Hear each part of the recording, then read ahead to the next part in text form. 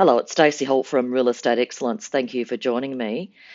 This podcast, I'm going to focus on best practice, risk management, and the good old beginning with the end in mind mantra of all career property managers. When it comes to the entry condition report, or whatever you call it in your jurisdiction, in Queensland, it's entry condition report. We know that it's one of the most critical documents in our business. It's our only evidence in relation to the condition of the property for when tenants move into our client's property. Now, Standard Term 5 or Clause 5 of the tenancy contract, Form 18A in Queensland, sets out most in part the legislation, Section 65 of the RTRA Act. Now, the quick point of this podcast is, what are you doing when the tenant doesn't return the entry report in accordance with the legislation?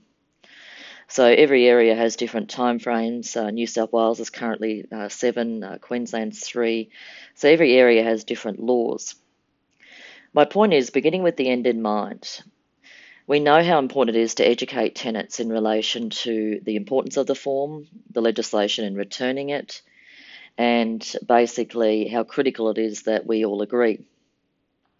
If the tenant don't return it within the legislative timeframe, are you sending a best practice email letter to the tenants to close that system and to let them know that we note that you've not returned the report in accordance with the terms of the legislation and the tenancy contract? Therefore, what we've given you will be used at the end to determine your bond refund. Now, that document's critical to close that system, but also to use in the end, should it be needed, and hopefully no dispute, but sometimes, of course, the end does create dispute with vacates. Members of Real Estate Excellence PME system, Chapter 5 and Chapter 6. I've got a best practice template for this to close the system on the 4th day when the tenant don't return the report in accordance with Queensland law.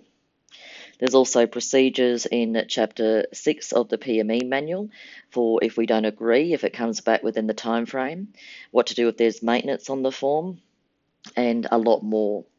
So members of Real Estate Excellence, if you need some more training and education, you know how to find it with the PME manual, or as always, email us as part of membership support. Remember, beginning with the end in mind, it's so critical in relation to starting the way you intend to finish, so to speak, and working in our client's best interest and also the tenant. Make sure you clearly educate them on the importance of agreeing, and if we don't agree, what to do about it. And also, if they don't return it, what will occur as well. So this is Stacey Holt from Real Estate Excellence. Thank you for joining me, and bye for now.